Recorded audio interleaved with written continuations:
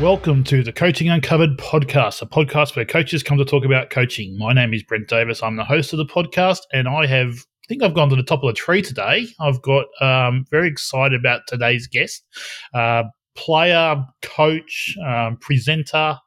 Has done just about it all. I've got Brett Rumford on the line. Thanks for coming in, Brett. Cheers, Brad. How are you this morning, mate? I'm great. You're sitting in 7 days quarantine after playing some tournaments over here on the East Coast. So First up, how are you coping with that? I'm actually in my 7th day, so I'm on the other side of it. So I'm actually excited to get out. So my girls are, I'm about an hour south for those that don't know Perth that well. But so I got the hour's drive back tomorrow morning. But just looking forward to seeing my girls. I've been away for 6 weeks, so it was just the unexpected extra week tacked on the end, considering the borders were supposed to have been open on the 5th of Feb. So I actually planned that last 6-week run with the knowledge of just coming back in with the borders open. So McGowan shifted it, unfortunately, to the 4th or something. So I'm just going to miss out on that deadline. So I've sort of copped it a little bit, but that's all right. It's been a challenging couple of years for everybody, I think, and politicians changing their goals or changing the goals of the state it's been a pretty common theme across all the states. And you guys, you're in Melbourne, yes? Yes. So I mean, you guys copped it, I think, more so than anyone else on this planet. So I feel for you guys.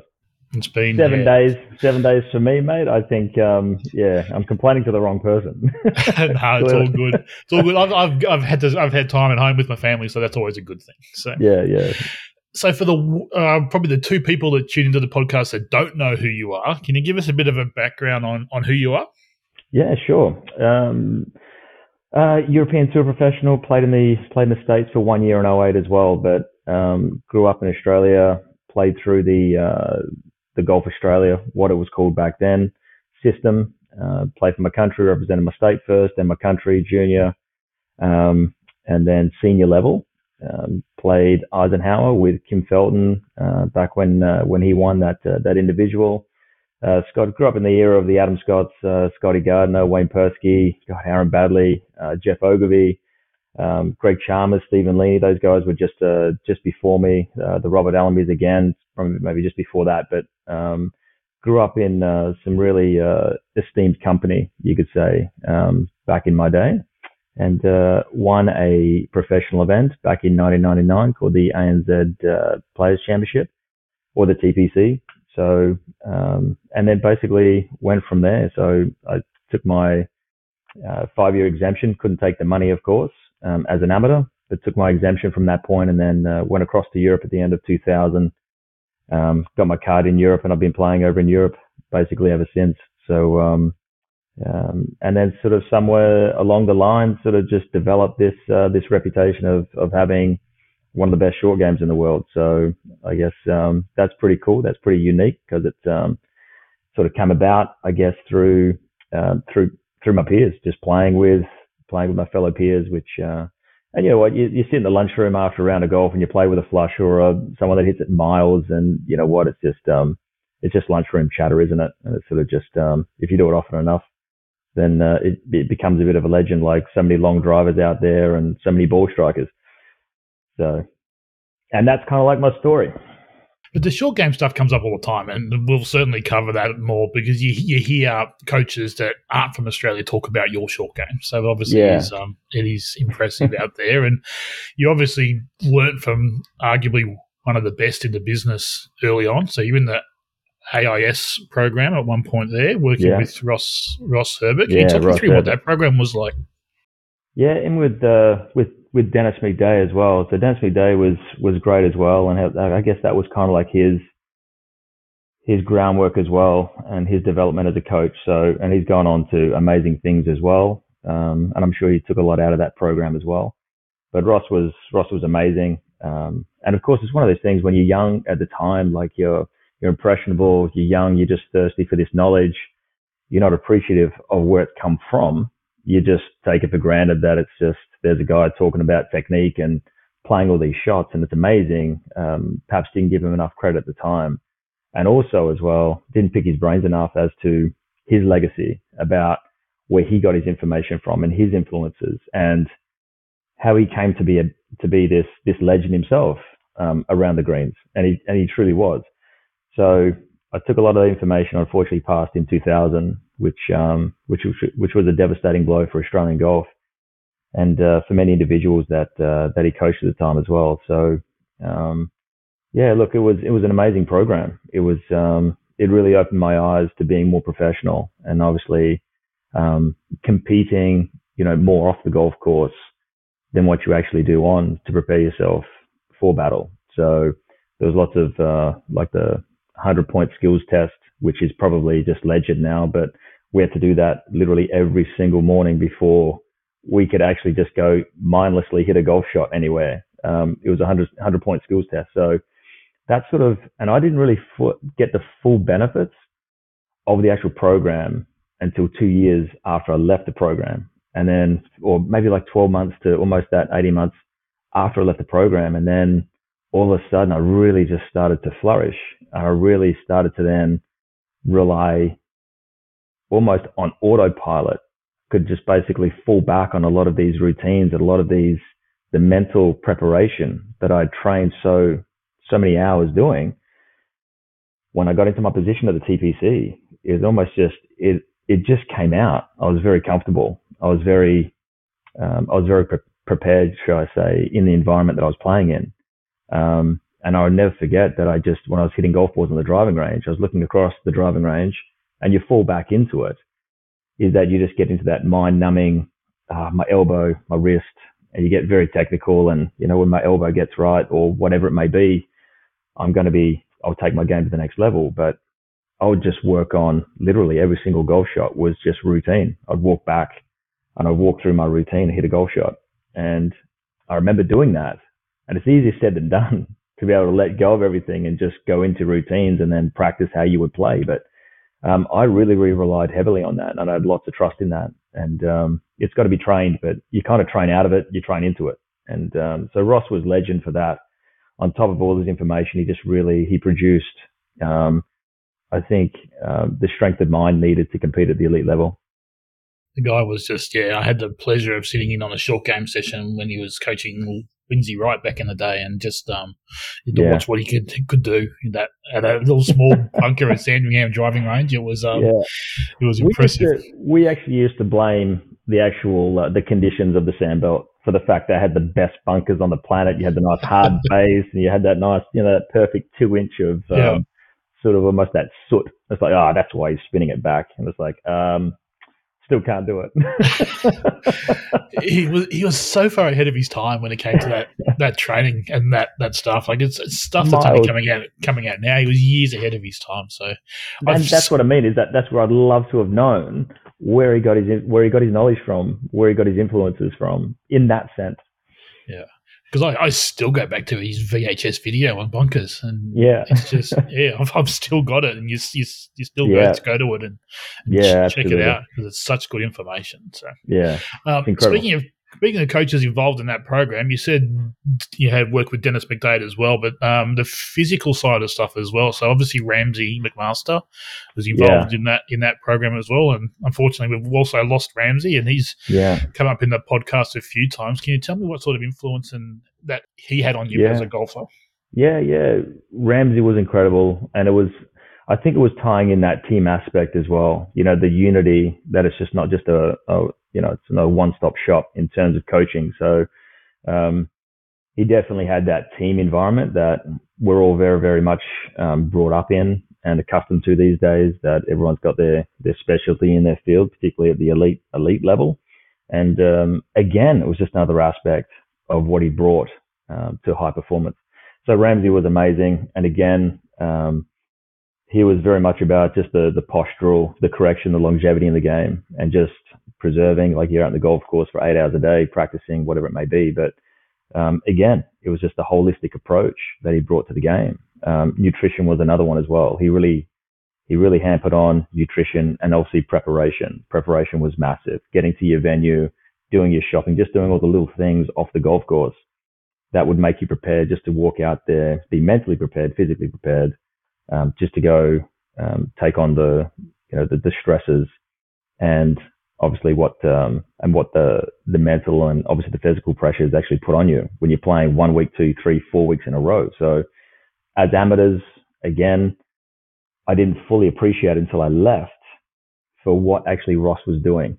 Like he was looking at it in the long game, not just the short term. So we'd play 1 week and then we'd have another 3, 4 weeks off again. So I think we're like, what's the point of this? You know, we're fresh. What are you talking about, Ross? You know?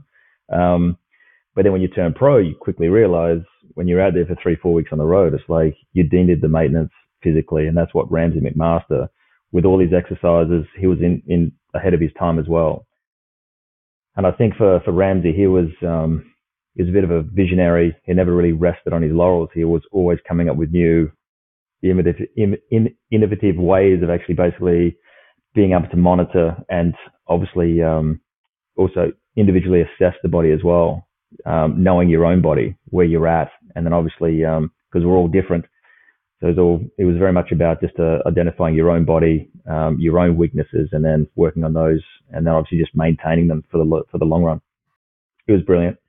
It's an important point, and I think it's something that coaches need to be aware of, is the fact that these guys continue to evolve. They weren't just, okay, this is the way we're going to do it, and this is what we do. They changed how they did it all the way through this time, and I saw some of that stuff evolve over time, and you have to be prepared to say, okay, this can be improved. This is what I'm doing now, but I can make this better, and I can make this coaching better, and those guys certainly did that over time. Yeah. It's extremely important. 100%. So it seems like this program helped you. Like, I just can't fathom the fact that you won a tour event as an amateur. Like, just to be in that situation, you just don't see it. So obviously this program helped get you in that situation. So was it just the fact that you were fearless as a player back then, or how did you cope with being in that situation? No, looking back on it, it was a really weird week. No doubt about it. And I have to thank Aaron Baddeley actually for that invitation. So obviously Aaron Baddeley won the week before. And I think, you know, when you surround yourself with elite players and you see some amazing things that they're doing and they're constantly pushing themselves, and competition, I think just breeds that next level. And it makes you look outside, you know, the realms in which, you know, you might be working in, just to try and consistently improve yourself. And, you know, we're all feeding off one another. Wayne Persick got an invite that week. Scott Gardner was a 4-man Australian team as well with Aaron Baddeley. So Aaron Baddeley won the week before. So, and you know what? Aaron Baddeley was an amazing amateur. Like, he was next level, but it was a level that was like just there. You know what? And we just got to keep working hard. And this is what happens with the progression, is that you leapfrog right the way from the age of 11 right the way through. You just have your peers hitting streaks and just pushing each other. So with Aaron Baddeley winning the Australian Open, one, he got us in because of Colin Phillips at the time, that was CEO of Golf Australia, got a call from Trevor Herden. Obviously, it was going to be great PR for Aaron Baddeley to play in that TPC, take up one spot. But Colin Phillips, the legend that he is, basically said, look, you know, if Aaron Baddeley wants to get an invite, the 4-man Australian team are going to play. So actually having someone like Aaron, being so close to him and doing what he did, just gave us tremendous belief. So it was like, wow, you can do this. There's nothing to say we can't. But back in my day, we were brought up in a different mentality where you respect your elders. You know, you kind of had your place in society, and you had to earn your stripes. Nothing came easy. You had to work hard for it, and it's all very, very true. But I think we had so much respect for the elite players that was kind of like our handbrake, is that you didn't disrespect, and you felt like even just getting an invite to that week, we were walking on their turf. We took away 4 spots of their Tournament Players Championship, which is the biggest event on the Australasian calendar, where you got 144 pros all playing for their livelihood, and we've just taken away 4 spots. So we were literally the most hated individuals playing that week. So we actually it was a really, really weird, sterile environment for the fact that there was not one pro there that wanted us there. That was it. But again, all I was thinking about was basically Aaron winning the week before and basically instilling this belief that we could go out there and win. So it wasn't so much about nerves. It wasn't so much about anything. It was just about, you know what, we can do this. We can win a professional event. Aaron Baddeley's just done it the week before. And it was a matter of when I won back-to-back in 2013. And I think so many people get caught up on these runs, game's building. Yeah, my game's building. Game's trending. And you hear all the time, my game's trending. Trending for what? What are you building for specifically?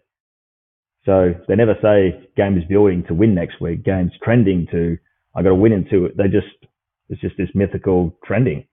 So I sat down and basically wrote out, with experience, will tell you certain courses that just might suit your game over 12 months. So, and basically I wrote down a list of golf courses that I believe that if I just played the golf that I know I can play around a golf course that I know well, that I've played well previously, if I can just basically just control the things I can control and just go out and play my game. So if I looked at myself in the mirror and said, you know what, if I played my game and basically it's close to my ability, the golf that I know I can play, around these golf courses, I can win. And there's no resistance with that. It just sits well. There's just this, you know what, there's no objection there when I ask myself that question. So, and that's kind of what I did. And then I just let that rest and I kind of went into that, looking back on it, I kind of went back to that TPC where Aaron won. And then it sort of opened up the realization that, when my elbow's correct, when I got this, and it's like, no. Well, if I just play to somewhat my ability, because Aaron won, and if I could play somewhere to my ability, around this golf course, it's quite, it's quite inviting. I like it. I can win. So, and it was just a belief. It just opened up this Pandora's. And you know what? It's the world over as well. Brooks Koepka and Peter Uihlein, they kind of fed off one another. And you've got these rivalries, not rivalries, but even mates as well, where they feed off one another. And they just, one does something and it just gives the belief for the next. And it kind of just a knock-on effect. And you look at Justin Thomas, Jordan Spieth, that whole era that comes out of college, they're all like smashing each other's heads in college. And then one guy gets his foot in the door on the PGA Tour and starts winning. And it's like, well, you know what? I can do that. So I think rivalries are good. And it just keeps, as much as you are mates, you got the rivalry there that just keeps pushing you as well. So looking back on it, wasn't necessarily nerves at all. Like when I sit down on the couch, I can identify as a supporter. Sitting on a couch supporting someone is horrible. It's disgusting. So I was watching the Hockeyroos in that final of the Olympics, and my wife looked across and just went with that penalty shootout, and my wife's gone, "Oh my God, you're embarrassing. You're how do you even play golf like this? Like this is." And I said, "Sal, this is nothing like competing." So sitting on the couch is horrible. So you can't draw any sort of parallels to sideline supporting compared to actually being out there. It's just a different mindset. It's a different realm.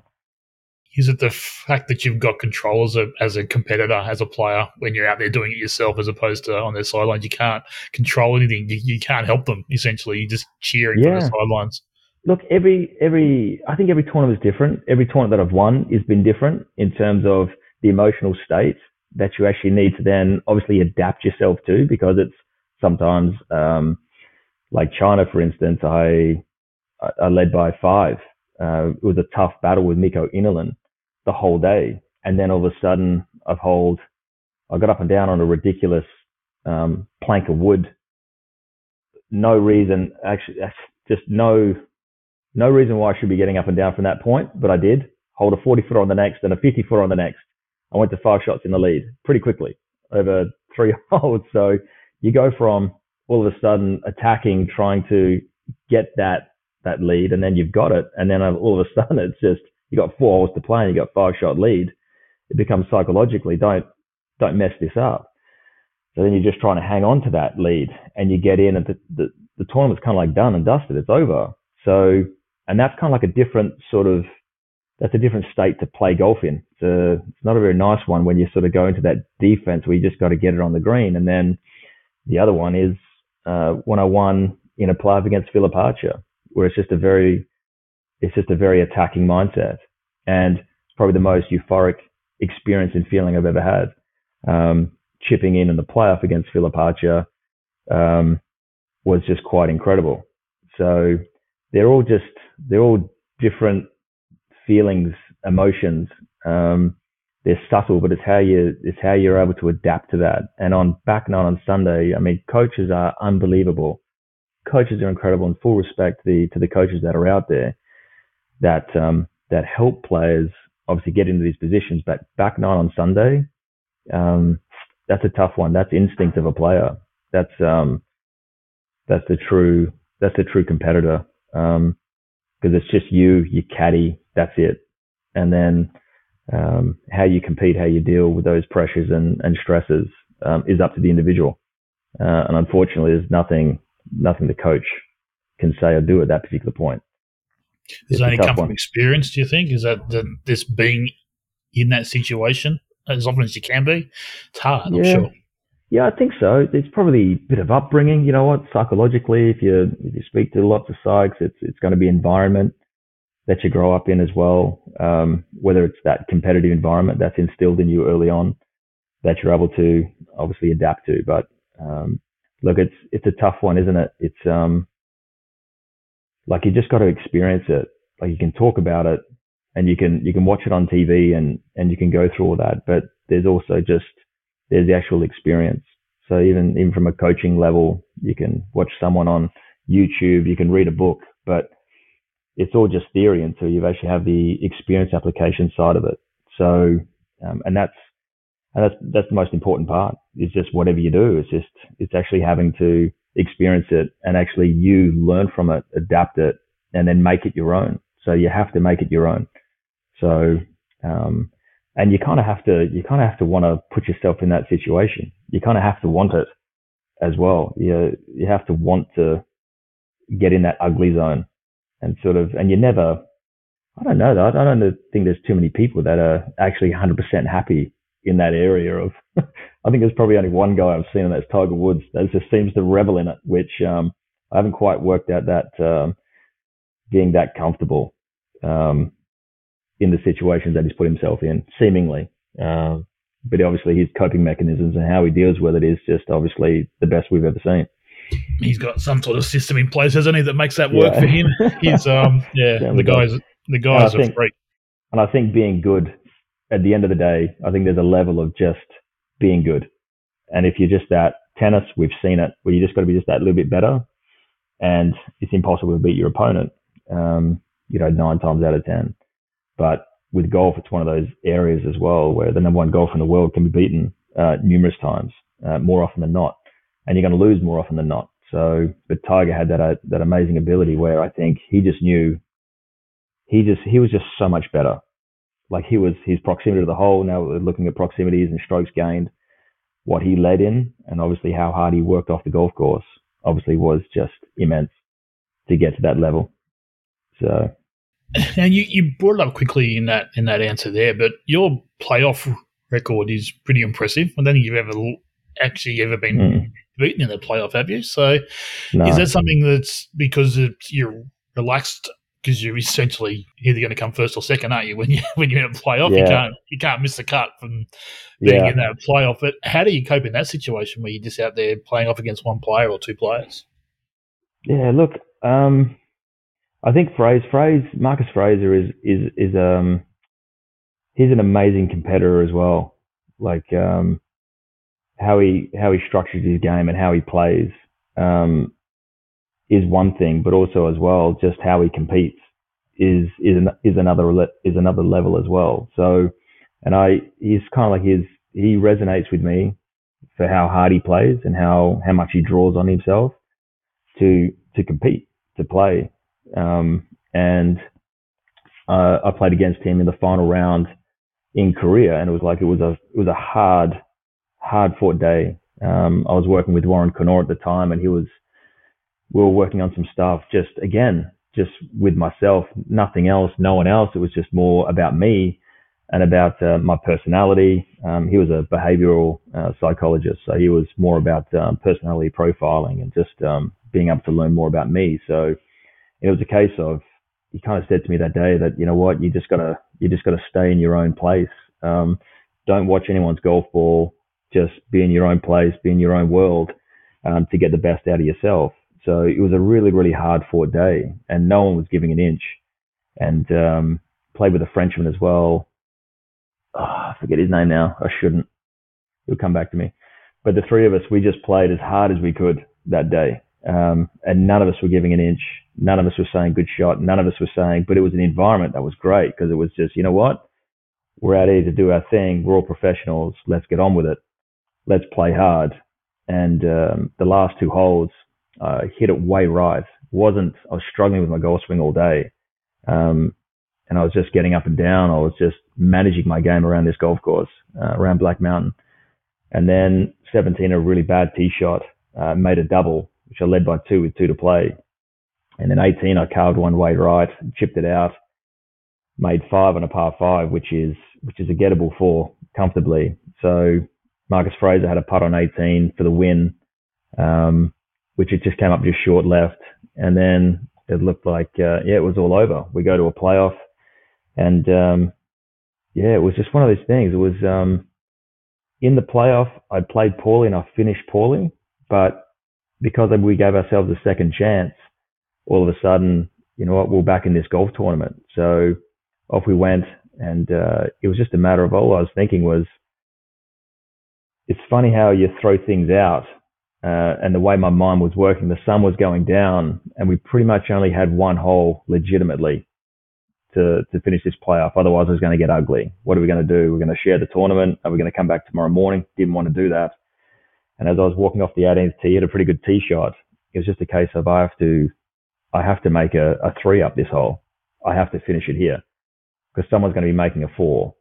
So, and it was just, that's all I really meditated on, was just making the 3. So as I was walking down the hill, I really focused on what I wanted. That was it. I just held it in my mind of what I needed to do to finish this, and got up there, hit a 5-iron. I'm not saying it's the reason why I hit a 5-iron to 4 feet, but it was funny how the green, it was just the most random green you've ever seen, with a massive tier that ran off to the left. It was, and the tier had kind of like a bit of an S bend in it, and the greens were like rock hard. It was like this table. So, and it was uphill 10, 11 meters uphill. So you couldn't really you could see half the flag, but it was just the most ridiculous golf shot. To sort of, when I got up there, kind of like the indentation was just on this spine. I had like probably 2 feet to land it in. Otherwise, it was down a hill. It was either coming back down to the front, or it was either going to catch the slight downslope, which Fraser's did, and go over the back of the green. So it's kind of just pitched on this pimple that was, I couldn't do it again. Give me another million golf shots, I wouldn't be landing on this same pimple. So, and it was kind of one of those things. It's just, you just put it out there, and it's amazing. Strength of mind just comes from holding pretty much in your mind's eye what you want to see happen, with no other thoughts escaping that. And that's kind of, you get out of that at times. You know, you go to that defense attacking, and then it was just, for me, I walked down that 18th hole, played the last 2 holes defensive, just trying to get it done, to then attacking. So, and probably a good way that probably some of the kids that might be listening to this could probably associate it with is match play, any kind of match play really, pennants or otherwise, where you're 2 up with 4 to play. Majority of the matches will actually be won for the person that's behind, for the fact that it goes from complaining, it gets to a point now where there's necessity, and the mind now goes to this attacking, nothing to lose, full commitment. They see what they have to do. They know what they have to do in order to either get back in the match or halve it or win it. And everything becomes very, very crystal clear. The first 14 holes is just a matter of, they're just trying to make something happen. And it's like, everything becomes, there's clarity. And then there's more so clarity as well for the person that's taught with 4 to play. Because all he thinks now is, I just got to halve this hole or win it. It's all over. So now it becomes this defensive, just get it in play, which we can all associate with. We've all felt that, just to try to close out a match, when you know the energy that you feel from your playing partner is just all attacking, and it's all aggressive, and it's nothing to lose.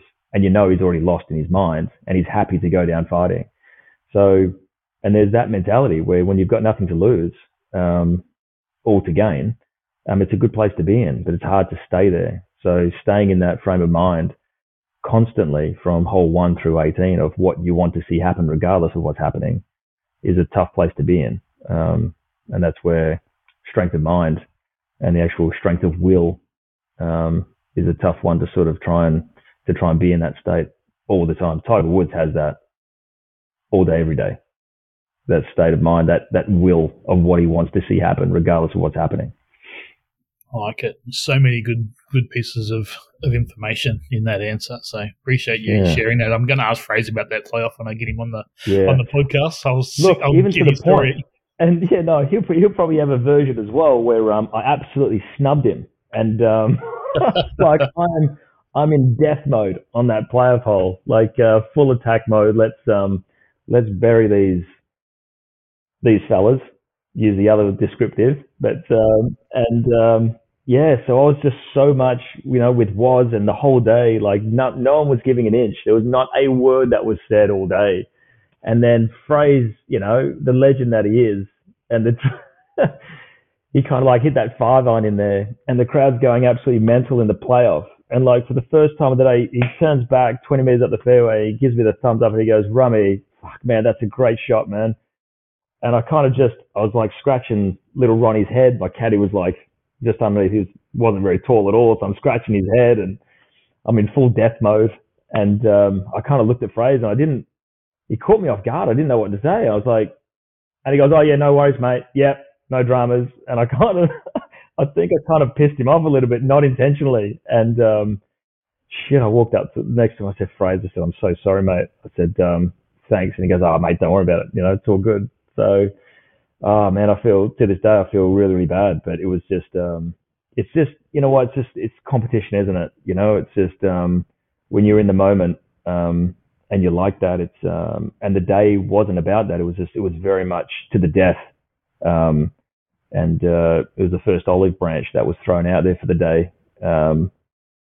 And anyway, so he'll have his version, but my God, it was a cracking day. It was hard fought, and full respect to Fraser though for his whole career, not just that, but he's a legend of Australian golf. That's cool. I'll give his version of the story. But tell me about making the jump from Australia to playing European Tour golf. It must be tough, especially first year out. You've gone from inside of a program where everything's set out for you, essentially. You do this, and this. Yeah. And they do obviously try and teach you to do that. But you're out there by yourself, traveling from country to country, essentially, in the European Tour. Tell me about the experience there. Oh, it's bad. It was really bad. Like, this is back in the day. You have to remember, like, my day, to get back on topic, was we had no mobile phone, we had no internet, we had no Google, no YouTube. So, you know what? I grew up here in Perth, and pretty much like all of us, we had a 15-kilometer radius that was our knowledge base. So a 15-kilometer radius, the golf courses within that was basically your source of knowledge about what this game was all about how do I play this game, about what do I do. So I had Ross Metherell that was in that radius. So I grew up in Eastwick Park. Collier Park was about 5 k's away. So that was my local. And then I joined Royal Perth when I was 11. So that was another source of information with the pros that were there as well. So associating with in these environments, that was my knowledge base. And my knowledge base grew to basically what they knew. That was it. So how I played, how I practiced, that was gospel. And that's what I did. And thankfully enough, Ross Metherell was a player, an elite player, and a very accomplished one as well. So I got to caddy for him through the May circuit and so on and so forth. So I actually got introduced to this. So now when you go travel now, I had to go walk down to a tobacco store to basically, get a phone card, phone home. Didn't see anyone like this, have the familiarity of actually seeing someone face to face. So you were literally just basically out on your own. That was it for 6 months. And my first year, when I went away, obviously I'm a bit of a mummy's boy as well. And there was just a big, big shift to sort of go away, had to rent a house over in the UK, and I basically just had to tear off the Band-Aid, had to commit. And I remember the Irish Open, I missed the cut, and I came back and I just basically just cried and cried and cried and cried on the bed. And I did that most nights. I didn't cry because I'd missed a cut. It wasn't a case of that. It was just, I just asked the question, why am I doing this? What's this all about? But I kind of liken it to, I don't know why, but there's something that draws you back there. And there's just something that just, and I can get back on this topic later about my surgeries and stuff, but there's something that just keeps drawing you back internally, that drives you. And it's hard to explain it. So, and that's kind of like what it is. And Peter O'Malley, I think it's Jill, Pete's wife's brother-in-law. So he was an adventurist, and there's an amazing documentary on his kayaking from Tasmania through to New Zealand. I don't know whether you've ever heard of it, but it's an amazing documentary if you YouTube it. I forget his name now. Apologies, Tom and Jill. But he's paddling out, and Dick Smith basically tipped it $1 million, had this amazing kayak that he could basically link himself in and submerge himself in rough seas. He could tumble and everything else. So had all his food. I remember him sort of now paddling out into, this nothingness, and him crying, and everything's documented for the stuff that they never found him in the end with 1 day to go. He's kind of just, spoiler alert. Anyway, but on the way out, you could just see his family's on the beach, and you can kind of see it, the family over his corner of the right shoulder, and he's crying, like his eyes out, going, I don't know why I'm doing this. I just don't know why I'm doing this. Like, he was afraid, he was scared. He had the unknown in front of him. He didn't know what was going to happen. There's a chance he could die. He's going to be out there for 3 months or whatever it was, just paddling out in the middle of this, the deep blue. And he started crying. And I just thought, what is that? There's something in him that just drives him. And a lot of these extreme sports people, they've just got this calling, this something that just wants to just keep going. And there's many times where I wanted to give up and pack it in and cry and just ask the question. I fell asleep. I woke up the next day and I just kept going and just kept going. And it's hard to explain it, the actual sanity, you could say, in terms of like some of the situations I was in on the other side of the world. Just, I could pack it in and just come home and just be happy and content and just do something else. But something just kept driving me, and always has. Was there a turning point where it started to become easier for you when you're over there playing, or was it something definitely. Yeah, for sure. Yeah, definitely. And that was just experience. It was more my surroundings. So and I think Golf Australia are doing an amazing job with one, the funding for these kids that eventually turn, and then two, having houses over in the States where it's just a communal house where these guys can come, all get together, have barbecues, kick the football, work out in the gym, and just come together and just have a conversation. Simple as that. It was just having someone around me. That was the hardest part, is that I just had no familiarization with anything or anyone, like nothing. So then after a while, you're landing at these airports, and then after 2-3 years, everything just becomes like home. Obviously, there's lots more familiarity with everything, and then I'm starting to forge a few more friendships with people over there as well. So, and that just took time. That took a whole lot longer than what it should have done, I think. Okay, we had a couple of audio issues there, but you were talking about getting more comfortable out on tour there. Yeah. So that was obviously a huge part of you performing over there. So talk me through that, how you got more comfortable over there. Yeah. Well, that was just a case of just time. I think the time, I rented a place over there as well. So that started to feel like home. And then, at least for my weeks off, I could actually just come back to a base that felt familiar, felt comfortable. And then even the areas that I was playing golf in, I was getting to know the local pros at certain golf courses I was practicing at. So, and pretty much every golf course on the planet, like literally, it's exactly the same. You got the 4 or 5 juniors sniffling around, being a nuisance. and then you got your elite players there as well that are playing all the time. So you get to meet the better players that are out there 5-6 times a week. You hook up with them, and you just start forging relationships, and everything just becomes just a lot more comfortable. And that just takes time as well. But it's just putting yourself out there. It's just introducing yourself, and being open to that as well. So not being so closed off and then hating the world and just wanting to come home, sitting in a hotel room or your apartment. So so for me, I was just it was very much like that. And then obviously technology started to come in over time as well. So then that made things more and more easier. So rather than just going down to the tobacco store to go find a card for £20, which would last about 3 minutes, it was very expensive at the time. So now we've got these plans with FaceTime and the rest of it. So that definitely helped ease that time away as well. And then I met Sally in 2006-07, which then from 07-08 we started traveling full time. Which then from that point, once you've got a partner and you're traveling, it's good fun. It's great times.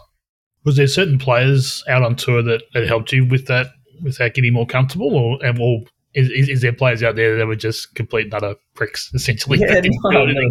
No, the Australian contingent back in 2000, God, we had almost 16 Australians out on the European tour back in 2000. So Jeff came over for a little while. I think he was just finishing up and going to the States. But, God, yeah, Lucas Parsons, Terry Price, myself, there's Peter Lonard, Peter O'Malley, Nick O'Hearn. God, there was a whole bunch of them over there, which I roomed with. Actually, Lucas Parsons had a house back in 01, which he actually 02. Sorry, he let us crash with him as well. So I stayed with him for the whole year, which was amazing. So I just basically had a master chef, as you know. I think he went on Master Chef for a little while. So I knew his culinary expertise well before he was on that program. So, which was great fun. Peter O'Malley, who's absolute legend of Australian golf, he's looked after every Australian that's gone across there to date. So, and he was really, really accommodating with his accommodation over there, letting me stay with him, practice rounds, advice, everything. Richard Green, another one as well. So there was a whole bunch of them over there that was just, even just sitting down in the lunchroom, just having a chat, it was enough. So just to stay connected, we're talking about Australian issues, Aussie rules football, whatever it may be. We're connecting with home, which was great. So, and unfortunately, we don't actually have, or Golf Australia doesn't really have that link or that support over in Europe at the moment. But and most of the Aussies are sort of just fending for themselves on that side of the country. But still, I think it's just a great platform for the PGA Tour and a great inroads. I think Minwoo Lee has done an amazing job at that, winning the Vic Open and then winning a Rolex Series event. Very, very heavy with the world ranking points. So world ranking points is where it's at, I think, in terms of transition and then making yourself feel comfortable on that side. I think being able to compete and play, and then when you're playing at your best or somewhat comfortable with your game, I think what makes it easier is that if you're actually having results out there, it makes life a whole lot easier. When you're not having the results and you're playing half decent and not getting the results or missing cuts, I think that's more the contributor to actually making life a misery out on tour. So I don't think there's anyone out there that would really struggle if they ran top 5 every week and was winning flying private jets all over the place. I think your mindset would be in a pretty good place. True, very true. But I also know that a lot of the off-course sort of stability is what's going to create that performance on course. So, so I think getting across to Europe, having a slightly different golf courses, a little bit more comparable, I guess, to Australia and its conditions, a little bit more windy, but you're playing all over the place as well. So you're actually playing on different grass types, different conditions. So you're actually just getting a bit more of a holistic development of your golf game, I think, when you're playing over in Europe. while at the same time you're accumulating. It was a whole lot easier to accumulate world ranking points to get you inside that top 100, top 50. So, I mean, to think of Min Woo, he's won a big tournament with the Rolex Series event. It's incredible how he's got the top 50 in the world with only being out there for 2-3 years. So hard to do, but can be done. Yeah. So, and I think for those that just want to go straight to the States, I think it can be an undoing. Can be. Yeah.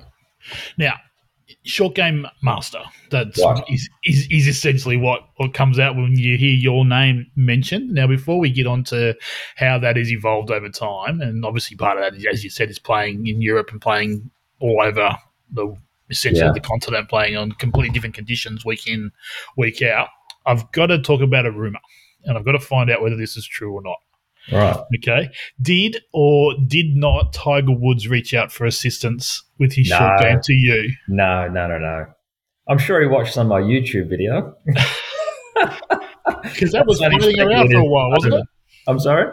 I'm sure that was floating around for a little while there. Tiger reached honestly, come on. I mean, Tiger, he was probably up to his eyeballs on medication, and he hadn't chipped a golf ball. I mean, crikey, I would never put anything on YouTube after 2 weeks off, coming back hitting a few chip shots. I mean, come on, let alone months out of the game. So I think, I think it was everyone else's interpretation of the position that it was in. And I think for himself, complete trust. I mean, you're talking about possibly one of the world's best short games ever. Let alone, I mean, pretty much every aspect of his game was unbeatable back in 2000. It was flawless. But his short game in his hands, you're talking like no one's. I don't think has got any more connection or intellect to the proprioception and the feel of his hands on that golf club, and understanding where that leading edge in the bottom of the sole is. So it was only a matter of time before he was going to come back and just start kicking everyone's ass, which he did. But I think I wasn't expecting it, because I know once you've got it, you can't just lose it like that. But I know a lot of players have searched for it and lost it, and I guess that's what everyone was just waiting for with Tiger. Oh my God, this is it. Like, this is like Olazabal, same thing, kind of just played at such a high level, still grinds his ass off today, and just never quite got back to that level. Seve, same thing. God, there's many. David Duval got to world number one, kind of lost it, never got it back. And I think everyone was just, well, is this the moment? Is this the kiss of death for Tiger? But look, he's too smart. He's too brilliant. He's too good. So, but no, to answer your question, he was always coming back. I'm disappointed. I thought that would be a really cool story if he reached out to the guru on short game stuff. There's lots of smart people out there. So, no, that's cool. Yeah. So talking about how it evolved, obviously you had a pretty good grounding from Ross and the coaches early on in your career, but how did your short game evolve over time? How did it change? How did it improve? Talk me through that. Well, not really. I just practiced and practiced. I practiced mainly on my short game. My dad was always a big advocate of having the best short game in the world. You'd be the best golfer. And he just always believed that. So knowing that there's a bit more to it than that now, I worked really, really hard on my short game. So back in the day, you know what? The game's changed so much. Like, you can't compare the era that we played and compare it to today's golf ball. It's not comparable. So we never really went to the gym purely for the fact that it wasn't so much how hard you hit it was just more the ball control. So it spun so much. It was all about being shallow and having the mastery of being able to shallow it out, control your spin, loft, and then that will control your ball flight. And that was part technique, and it was part experience and part of learning the game. Or is either, if you can't, you better have a bloody good short game. But you could. And I remember Peter Fowler once said that he believed you can get up and down from anywhere around a green. Absolutely anywhere. There's a possibility of doing it. And I kind of believe that to be true with the golf ball that we used. It's just like literally you could spin it and check it any which way you wanted to. So, and now everything's just changed so dramatically. So I just worked really, really hard on my short game. I wasn't the tallest. I was quite small for my age. I was physically not strong. So I had to rely heavily right the way through up until I was 13, 14 on my short game, just to make a score of it. And then sort of realized, and that's kind of like how I formed my game. And then technically, I wasn't the best. I wasn't the best driver of the golf ball. My iron play was okay, was pretty good, but just could not get the thing in play regularly enough, not like all my other peers anyway. So I've always thought if I could have driven it half decent through my career, then I would have won triple the amount of events that I would have won. But to sort of work on 60% of fairways and then that 10 average, 11 I guess greens as well, it really wears on you. And you just got to just keep grinding out weeks. So you got to be mentally really, really strong in that area. And I just went to the RES, and I'll never forget. So I practiced, and I thought I had a pretty good short game. And then Ross Herbert basically just flipped it all on its head. And it was just, I think it was just mainly course management comes in many forms, but also as well course management around the greens, about how you play shots. And then the actual shot option was a big thing as well. So, and it's a bit like, I liken it to the TrackMan optimizer. So you got the optimizer, which gives you like your height and all your other parameters. But I can look at a lie, and there's like an optimizer for certain shots as well. So if I had a sand wedge that had 12 degrees bounce with my technique and my mental state, let's say these are your boundaries of your optimizer. So now on that lie, if there was 12 degrees, the optimization would just be all over the place. Even though my technique is in the blue, mentally I'm in the blue, perfect. And then all of a sudden I go to lie, it's perfect, it's in the blue. And now if I go 12 degrees of bounce in your bounce profile, all these things just go all up to shit. Yeah. So, because it doesn't matter about your technique, you can have a perfect technique and just try and play that same shot. It's not going to come off. So, and that's kind of like how Ross would sort of work his way around the green as well. And that was his genius. He had all the shots, but then he would pick a shot. I'll never forget it. My first week there, there's a bit of a hill. It sort of went down, had the pin in slight semi-rough, and he said, he dragged me in first person, said, "Brett, how would you play this?" And I said, sort of back in my back foot, and I just bump it into the bank, and I just let it chase down. And he goes, "Wrong." I've gone, "Oh." There you go. I've gone, "Man, I've got a tidy short game." I've gone, "What do you mean? It's wrong." And I know there's 100 different ways of playing a golf shot, but then again, it probably wasn't the best optimized option. So he said, "Scotty Gardner, you come in." So Scotty goes, "I'll just open this up." He was a second year, so he knew.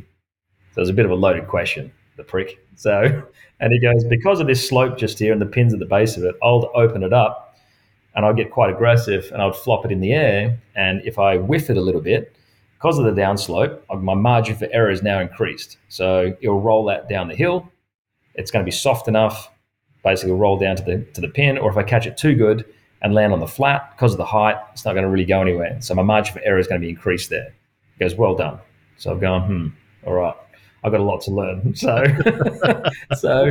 and it's stuff like that. So it was learning lies as well. So lies is a big thing. Probably the biggest thing for me is that only through experience. You got theory, you got all the rest of it, but looking at a particular lie and then knowing how that's going to come out of that grass is really, that takes a lot of experience. And then it's feel. So you got all the technique and you got everything else. And then if you had your best friend on a putting green, you said, "Rightio, he's never played golf before." And you go, "Rightio, before you hit this putt, this is how you grip it. This is how you stand. Eyes over the golf ball, balance neutral, shoulder width part." You could talk him through it all. And he would go, "Rightio, have your practice swings, same length back, same length through thereabouts, accelerate through the ball." You can tell him all these principles, right?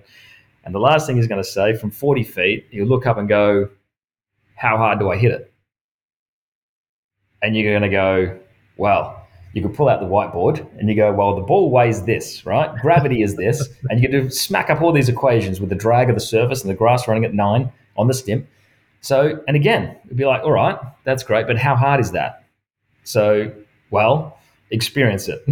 That's called feel.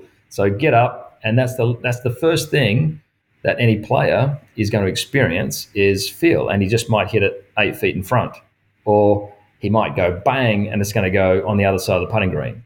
And you go, well, welcome to golf. A little bit softer than that. Right? So for me, there's that element of feel that the very, very, very first golf shot you ever hit in your life, and that feel that you take from it should be the last thing you think about for the rest of your life before you hit a golf shot.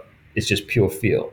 Forget about the technique and go back to what that feels like, what that flight feels like, how you want to land it, and the feeling and the tempo of the shot. There's that, but then there's experience. So experience can only teach you what that feels like in terms of the prediction of what is going to happen. So now around the green, Gary Player said there's not enough hours in the day because there's too many golf shots around it that you need to be able, that you can basically invent and make up with slopes and tiers and everything else. So, and that's true. So to play a particular baseline golf shot, neurologically, your body can adapt to that feel and that repetition, and you just call on it on the golf course. Anything outside of that, you start opening it up in realms where you've never been to or experienced or had that muscle memory to now trust it that, you know what, I can move the golf club in this direction and it's going to go up in this fashion. You have to train that. And for me, I've hit thousands and thousands and thousands of golf shots, which I've got a database. It's like a filing cabinet of golf shots that neurologically my pathways have been thickened so much through the repetition of a golf shot that I've played, of many variant of golf shots, that I look at a lie and I look at the landing area and my filing cabinet automatically just flicks through to bang, that's the one. That's the shot you want right here. And then it's a feeling cabinet that I basically now just attune myself to through practice, like theory and all the rest of it. And you can listen to guys on YouTube and talk wide, like, what is that? Like, what are those? It's all just theory until you can actually physically step up there and then reproduce it and then feel where it is. But it's through the repetition. So for me and my evolution, I've just chipped millions of golf balls and I've just got millions of repetition on hundreds of variants of predictable outcomes that I've basically previously played that I can draw on. And only experiences give me that. So trying to instill that into a young kid, possible. Can't do it because they have to own it. You can't just say, oh, you just got to do this. They actually have to experience it and then make it their own, make it comfortable, make it instinctive. And it's only through time. It's only through time. So when guys come to me and they're playing off, 8, I say to them, how many times a week you playing? I say, oh, playing once a week. And I say, oh, so you're playing off 18. Yeah, how'd you know? And then next guy comes to me, oh, I'm playing twice a week. I say, you're playing off 14, 15? Yeah, how'd you know? So unfortunately, the game, it only gives you what you're prepared to put into it. So to get to that elite scratch, you got to be playing 6, 7 times a week. You got to immerse yourself in it for like 2 or 3 years before you'll even have a chance of getting somewhere in that realm where you can basically take the variety of golf shots that are out there and make them instinctive and make them your own. There's too many golf shots out there that's basically going to trip you up and call on that filing cabinet. If you don't have it, then wow, you're going to struggle at certain aspects of golf shots or parts of the golf course that are out there. That's why Tiger, working for 12 hours a day ever since he was 3 years of age, he's just got so much information, so much in his filing cabinet to draw on instinctively as well as competitively. Then he can start to rely on his competitive streak of just forgetting about all that. And that's just sheer will and want of wanting to get this ball in the hole or hitting the shot or chipping it in, or, he's got the feel for it. That's it. Like, he's just pure feel. Like some of those golf shots where he's following through like this, like it's like, you can't teach that.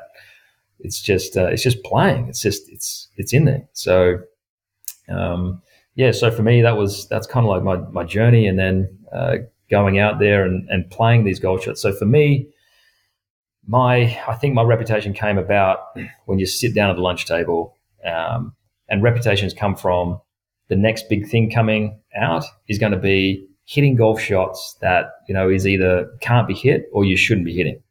And that's pretty much what the elite have, is that they'll have golf shots that you'll play with them and go, I don't have that golf shot. I can't hit that at all. So that's what separates them. So for me, it's not so much missing it short on a slide up slope to a middle pin and you chip it up there nice and close. It was, my reputation came from being on a down slope on a hard pan to a short pin downwind and hitting it to here. It's like there's no reason you should be hitting it to there.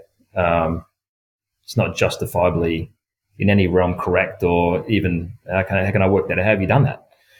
So, but this is back also as well. I think with TrackMan, Stevie Williams said when all these green books came out, like it was a huge disservice to him for how his knowledge that he's accumulated over time through experience and through his professionalism was an advantage for Greg and all of his players that he caddied for, because there was this not much information out there. There weren't many caddies that would go out there and roll balls around every single part of the green and look at rough types and thicknesses around the green and go, that's okay, but that it's a little bit thicker over there. So, and he would map all this stuff out. Now it's all just there in front of them. So TrackMan's another one. So TrackMan is another, I guess, institution where they've just come out with information. Of course,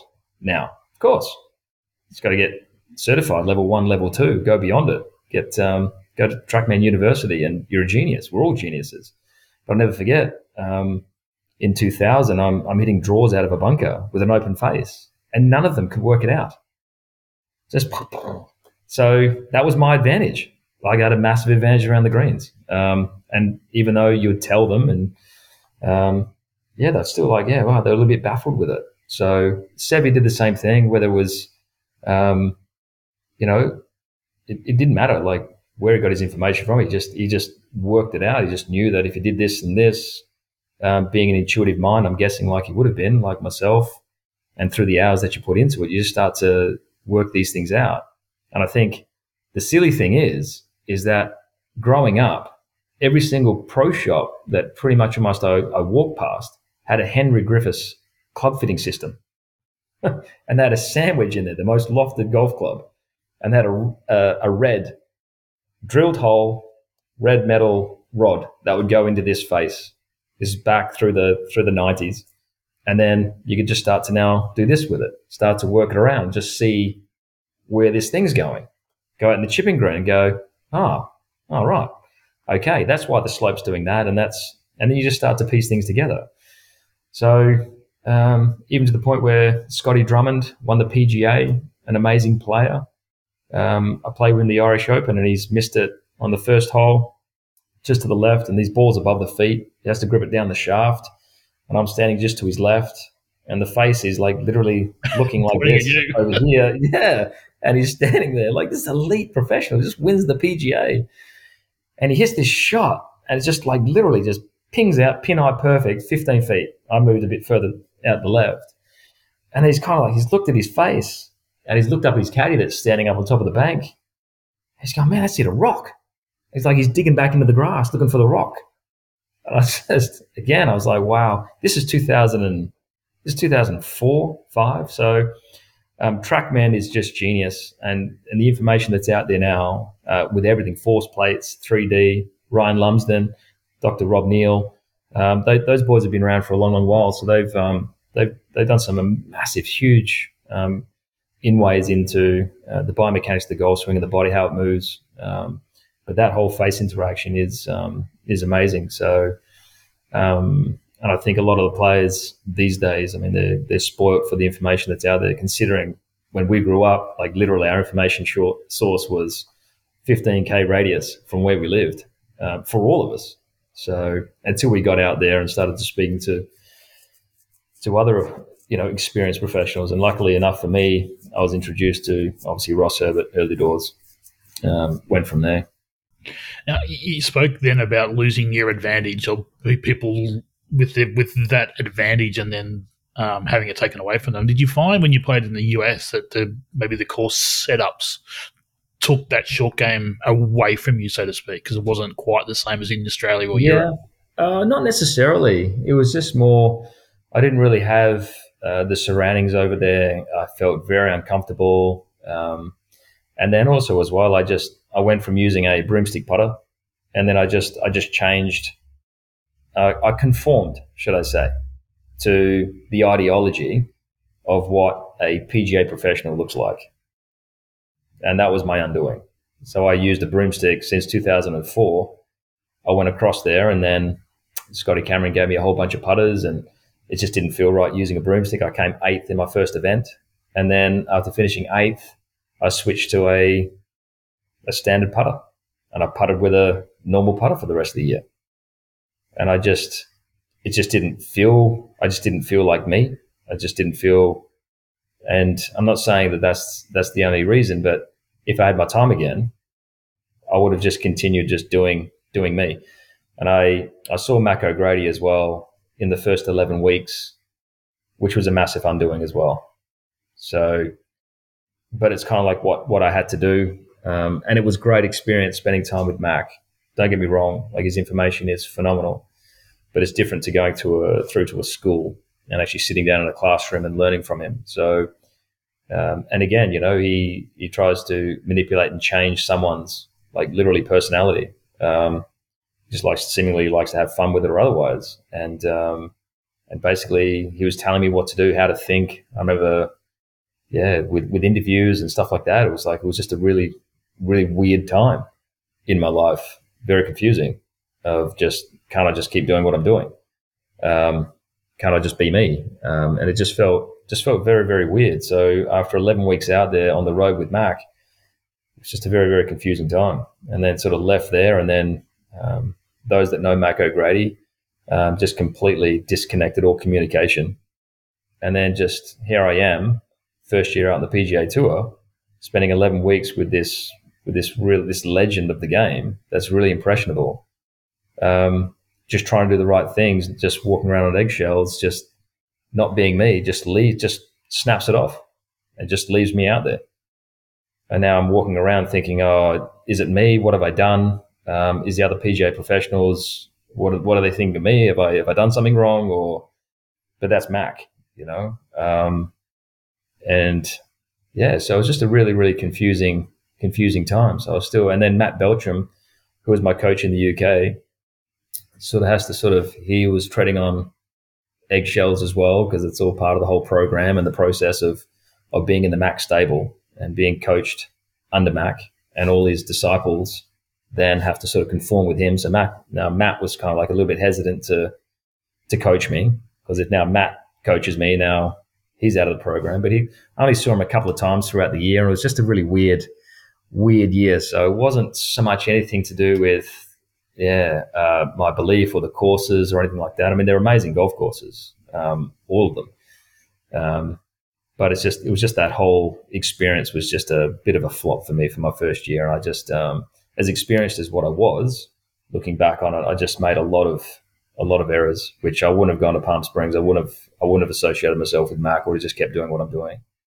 Stuck with my guns, got Matt over a few more times, and just kept using my broomstick. So it was working. So, and then all of a sudden, the whole year was just flipped on its head, and it was over like that. And then out. Such a fine line between being successful and not. It's it really tough. Is. Yeah, it's tough. But also as well. But in saying that, I still would have committed myself to going back, Q school and the rest of it. But my wife, siblings, myself as well. And this is something to think about for the young kids as well, is that America is a huge carrot, and it's the ultimate testing ground, if you like. But it's a full commitment where you're going to be living there for the rest of your life. And I had a chat with Greg Chalmers when he came back a few years back. When he coming back to Australia, he said, "Oh, no, my tombstone's in Dallas. That's it. I'm living there." So I just found that, and I realized that when I went across in January, that if I'm going to commit to this PGA Tour, like, that's it. I'm not coming home. Like, you kiss your mum and dad goodbye, and if they can get across and see you, great, but you're not coming back. So Europe is great for the fact, particularly in Australia, Perth, Fraser, Wade, that are out there now playing. It's great for them just for 6 months, you can base yourself in the UK, and then for 6 months, you can base yourself in Australia, play all the co-sanctioned events. So it's a bit of best of the both worlds, where you actually get to spend time with the family. You got you must got like and 6 months is I actually found was a really, really good time where you miss going back away, and then you're kind of over it and you're kind of looking forward to coming home. And that was kind of like the to and fro, the yin and yang of that 6 month period where you're itching to get back over there. And then sort of just had enough, itching to come back home, see the family. So, and that's a real big draw card for mental stability, for the mental side of tour life and going out there and playing. You don't have to go to America. You don't have to go prove yourself on the biggest stage. You don't have to throw all your eggs in one basket. So, because you can get a little bit lost over there as well. But so yeah, you just got that good grounding, and that's what I liked about the European tour. So I quickly realized that as well while I was over there.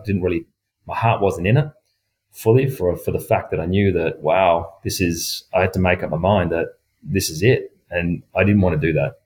So, and I know a lot of the guys are still over there, Scotty Gardner and those boys, Cam Percy, that have gone over there. They're living over there, and that's it. But I just wasn't prepared to do that. Interesting there. That's cool. But you've stepped into the coaching world as well at the moment. So you're doing some coaching, and one of those international coaches who's jumped on you as the short game expert has had you present with Andrew Rice. You were involved with Coach Camp. So how do you go about articulating what you do as a player into those students when you're actually coaching them? That must be challenging as well. Really challenging. It's really challenging to not so much to dumb it down, but I've just, from where I've come from coaching elite players in terms of giving advice since I can remember out on tour. So guys that are struggling in the lunchroom, I kind of look at your chipping, spend 3 hours with them, talking about short game, helping them out, playing different shots. And then, so to actually associate yourself with the world's best players, world's best talent, that can articulate and understand the terminology, that was easy. Then coming back to a 20 marker that you got information that's just overwhelming with sort of like the direction where they need to go. But as well, I think, for me, I can get caught up in the fact that I see everyone that just wants to get better or play off a scratch or head them in that direction. But if you're playing once a week, there's only so much you can do.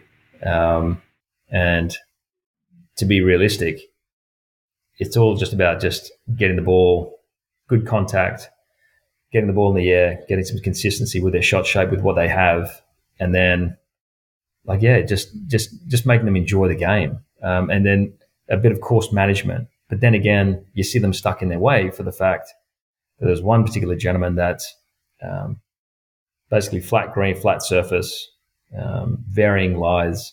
He's chipping it pretty well. I'm getting him chipping it quite nicely with the 60. He's making contact and he's getting a bit of check. It's nice. And it's like, look, you know what? But he wants to break 40. So he leaves himself that 40 range, 35, 40 range, which he can just make a double flubbish chip and make it just as quick as that. So I was like, look, do me a favor next time you play, if you want to crack this 40 mark, because he's around 41, 42, 41s. He hit 40 the other day. I'm like, mate, just grab your hybrid in these situations. And I want you just to spend the next, half an hour just dabbling around with this. I said, just grab your hybrid, grip it like this, and just run it along the ground. It's foolproof. You're going to be on the green. You make it 5 at worst. He goes, yeah. So he plays a few and he's getting the hang of it. He goes, yeah. He goes back to his 60 and he goes, nah, but I like that. Look at that. So there is a technical element. Yes, there is that appreciation of being able to hit the shot, and then there's just the practicality of being able to make a score. That transferable shot option that I was talking about with your zones, with your optimizer. So it's really interesting. It's lots of fun, and it's just lots of fun. It's an element that I know that you just have to put yourself and immerse yourself in that situation. So with my bridging at the moment, I noticed in the first year, you can't do lessons. Second year, you can do X amount of lessons. And then third year, still only X amount of lessons. And it's like, well, that's where all the theory is good and well, and all the practicality is good and well, but it's only philosophy until you actually experience it. And the experience is where you're going to do all your growth in the experience. That's it. That's where you're going to do 98% of your learning. And once you've got a basis, and once, I guess for young kids, it's actually now having the development then to learn, a golf swing or a structure or how you want to swing. We've all got our philosophies on that. A lot of kids probably don't have it at 19. So that's probably where they're going to be walking into a lesson, maybe feeling a little bit nervous or anxious, knowing, what am I going to tell this guy? So, so I think for me, it's going to take me many years before I can become a top coach. Just like it takes many years to become an elite professional. You just don't just go walk into it and then have the experience. So here I am. I walk into the AS golf program, and there's Dennis McDade, and Dennis is starting his journey. It's back in 1996. So from 1996 till now, Dennis has immersed himself in coaching philosophy, the teachings and learnings. He's given, I wouldn't know how many lessons he's given through that trial and error and that experience of learning about what works, what doesn't for players. So I've played for the last 21 years professionally and before that. But so now, I just walk into coaching now, and I just expect that I'm just going to know the ropes and just to know all the ins and outs of coaching. Nope, not going to happen. So, and that's why the bridging program has been so amazing. My only not to be paid for it, but at least sit in. I think they just sit. But you know what? It's a tough gig, traineeships, because there's lots of stuff. You have to do your hours and everything else. But I'd like to see more. If you want to go down that realm of coaching as well, and not all of them want to coach, so that's a tough one as well. So to be restricted so heavily if you want to coach is a little bit, you're holding the reins back on someone that just wants to go, but or at least learn and be comfortable with it. So for me, I'm certainly not saying I'm the world's best coach, but I'm very, very good in my area, but still lots to learn in terms of even just delivering information. No, that's cool. I just you hear the passion in your voice when you talk about improving and continue to grow into something different as opposed to playing and growing into coaching. That's really, really cool. So I think anyone who's coming and getting some coaching from you is certainly going to a good quality person who's only going to get better and better over time, which is really cool. Look, it's just and I don't know, the teaching code, there's so much information out there now. I just find that there's my philosophy, if it is one, but is that being professional is that you've got a responsibility to the individual. So whoever that is that comes to see you, I believe it's every PGA professional's obligation to obviously teach him with the knowledge, best of his ability, with the knowledge that he or she may have at the time, to help that individual and give time and your passion and your knowledge to that individual. But what's out there circulating now is just a different world, isn't it? It's I don't know, we all need to make a living, but it's and I think it's great. Like it's up there for speculation as to whether it actually helps or hinders a lot of the stuff that's out there on social media these days. And it's just whether you just want to take that simple swing thought to the range tee and let's have a go with that this week. So there's plenty of those people as well, but my philosophy is definitely is exactly that: is to actually connect with the individual, to help the individual for retention in the game, to make them enjoy it, to give them experiences, to actually give them a taste of my life, where I've been, and the joys that golf can bring. I think that's a very powerful tool. I think that we all actually possess. I think it's very underrated. It's a pretty good starting point anyway, isn't it, when it comes to coaching? If you set up that relationship first. And, absolutely. Certainly a pretty good starting point. Brett, thank you so much for your time. I've kept you way too long. You've been really generous sharing your information, but there's a few questions I'd like to throw to everyone. So I'm going to throw those at you now if you don't mind. So what advice for coaches starting out there have you got? If I can, I'm thrown in that same boat. So actually, for me, my advice would be: have you got any advice for me, Brent? So lots to learn. Tune into the Coaching Uncovered podcast to hear all the previous coaches talk about the answers. Yeah. Oh, look, I think study. There's so much out there, isn't there? But I think for myself anyway, like with what I know with my short game anyway, but it's I think it's just really just having the belief in what you're delivering. I think you just need real belief, real conviction, and that's that part can take a little while. Sometimes it doesn't really necessarily matter so much what you're saying, but it's the conviction, the passion, and the belief that the student needs to buy into. So if it's a little bit harder or scratching your head with it, then it's that can. I think that could, well, for myself included, in my experience, can be a little off-putting. So hard to trust. Makes sense. So this one's probably a bit more in your wheelhouse. Advice for players out there. Yep. Make it your own. Like, listen, take it all in, but don't take it as the gospel. Don't take it for even the most valued opinions on the planet. Still make it your own. Still try to see through it. If it doesn't work, don't continue to try and make something work, and don't be afraid to say, no, I don't like that. This is not working for me, or that doesn't suit me.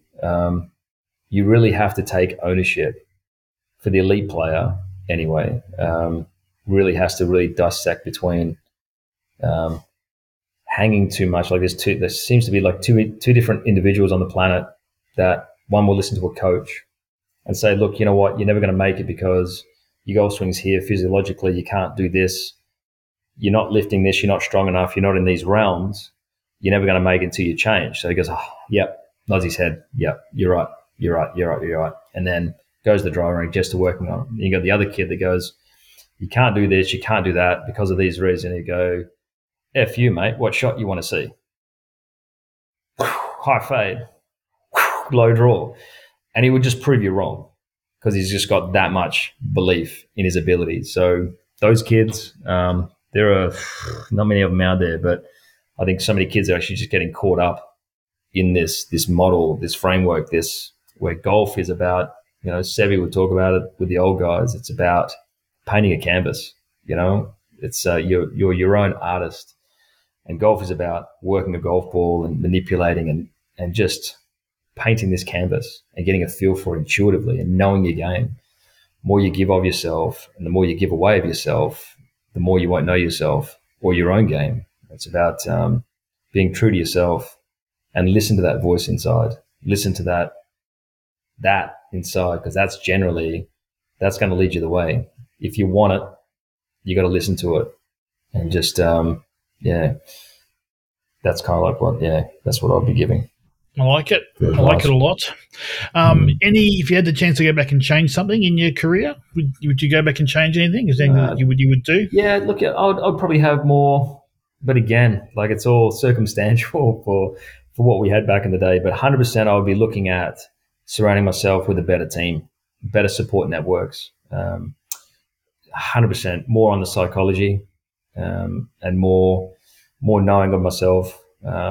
Warren Knorr, for instance, just personality profiling, which they've all got now.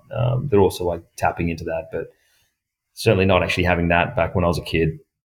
I think really probably derailed me at certain points in my career, and then took me a whole lot longer to get back on track from those derailments. So I think if having that support network and those people around, I think would have been the only thing that would have changed. Outside of that, nothing. Keeping the broomstick in the bag, maybe, when you're in America? Yeah, keeping the broomstick in the bag. Yeah, definitely, 100%. And I also would have worked more on my powerlifting as well. Like 2000, we saw Tiger Woods all jacked up, and I was just in the gym, just lifting, just doing upper body weights and back and chest, and just trying to get all buff and have these little chicken legs walking around. And then I definitely would have done. But then again, they talked about powerlifting was just the absolute death of your golf game. Yeah. Back through the 2000s, it was like, what are you doing, man? You're doing deadlifts? What are you doing? So there's lots of things that, even changing your golf swing. Don't change your golf swing. Can't change your golf swing. It's the death of you. All these sayings and these complete misperceptions of what we grew up with. There's lots of things that I would have changed, but not much. Mainly the psychology part, having that team around me. That's the number one thing. All good. Where do you see yourself in 5 years' time? Ooh, preparing for the seniors tour. Yeah. So, in Australia or overseas? Anyway, probably Europe. Europe would be, and even give the US a crack as well. So, but Europe, with my winners category, I think the first 12 months you get an exemption. Okay. If you've won X amount of events over, I think it's one or two events, I think. So I'll head on over there and give that a go. But I'll just be working on my coaching and in that direction, starting up an academy. Ultimately, once I finish my time and get my qualifications. Nice. Where do you go when you're sourcing new information to improve yourself? Are you a podcast person? Is there websites you go to? Yeah, look, it's just the internet, and then people's referrals as well. So people in the industry have got, if you ask around the right people, the right questions, there's plenty of people out there that's going to help you. So, and there's seems to be like this simmering underground of information that's definitely out there, just either for getting the one up on your competitors or otherwise. But and there's lots of information that's out there. So, and it's all through Google or the internet or books, but mainly it's going to be just through word of mouth, through the industry. And obviously, I wouldn't mind getting over to the PGA show as well over in the States, Orlando. I think that'd be a pretty cool experience with all those talks. And there's lots of, like Andrew Rice, there's lots of those series as well coming out these days as well. So if you're prepared to invest in your future and your knowledge as well, I think there needs to be some amount of money through your annual budget that you've got to put aside for exactly that, for your own development. So don't think that you try and do it for free or try and skirt the expense of it. Just if it costs, it costs. So, and knowledge is knowledge. Makes sense. I like it. Plugs. Where can people find you? Have you got a social media presence anywhere where they can get in touch? If they want to continue the conversation? Yes, I've got I think there's a link through Instagram, which has my Hotmail there. Outside of that, just Wembley Golf Course. So I'm around. Once I get out of here Monday, I'll be back to working out at Wembley. So I'm out there pretty much every day. Nice. So I'll put some links in the show notes for everyone so they can find you and get in touch there. And there's always there's plenty of good stuff on your Instagram. It's always nice to check out what you're doing in there. And Wembley over in Perth is a pretty good setup these days with the good range and all the. It's amazing. It's truly amazing, and there's room for growth there as well and improvement. So they're constantly looking forward. So look out. No, really cool. Well, Romy, thank you so much for your time. I really appreciate you coming in and talking to me. You've been really generous with your time, and no worries, bro. Hopefully you're out of quarantine soon and you can get back to doing what you love. I appreciate you coming in and talking to me. Cheers, mate. No, I enjoyed it. Thanks so much, mate.